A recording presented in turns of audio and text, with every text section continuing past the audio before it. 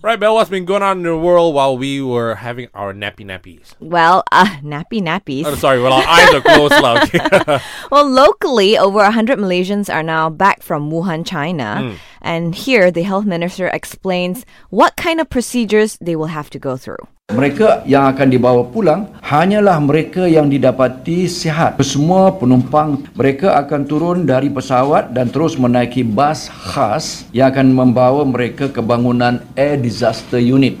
It's like a scene from one of those outbreak movies, isn't You it? know, there's actually a movie called Contagion starring Yes. Gwyneth Paltrow and Matt Damon Rachel that Weisz sort as of well. like mimics this. Yeah. It's like art imitating life. Correct. So if you want to go watch it, go check it out. Yeah, I because think. it's really like this, man. Yeah. Right, moving on. What else do we have? Internationally, Australian scientists have created a lab-grown version of this deadly coronavirus, becoming the first team outside of China to do so.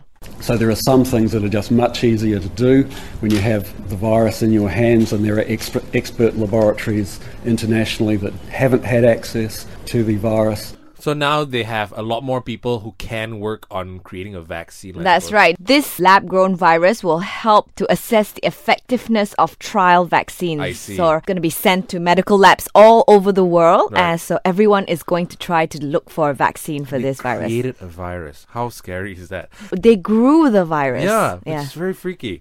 Moving on, in golf, Webb Simpson, yes, pulled off an amazing playoff win over Tony Finau to lift the Champions Trophy at the Waste Management Open in Phoenix. Waste Management Open. I know it sounds weird, but that's the name of the tournament. And for me, it was one of the most exciting non-major stops for the PGA.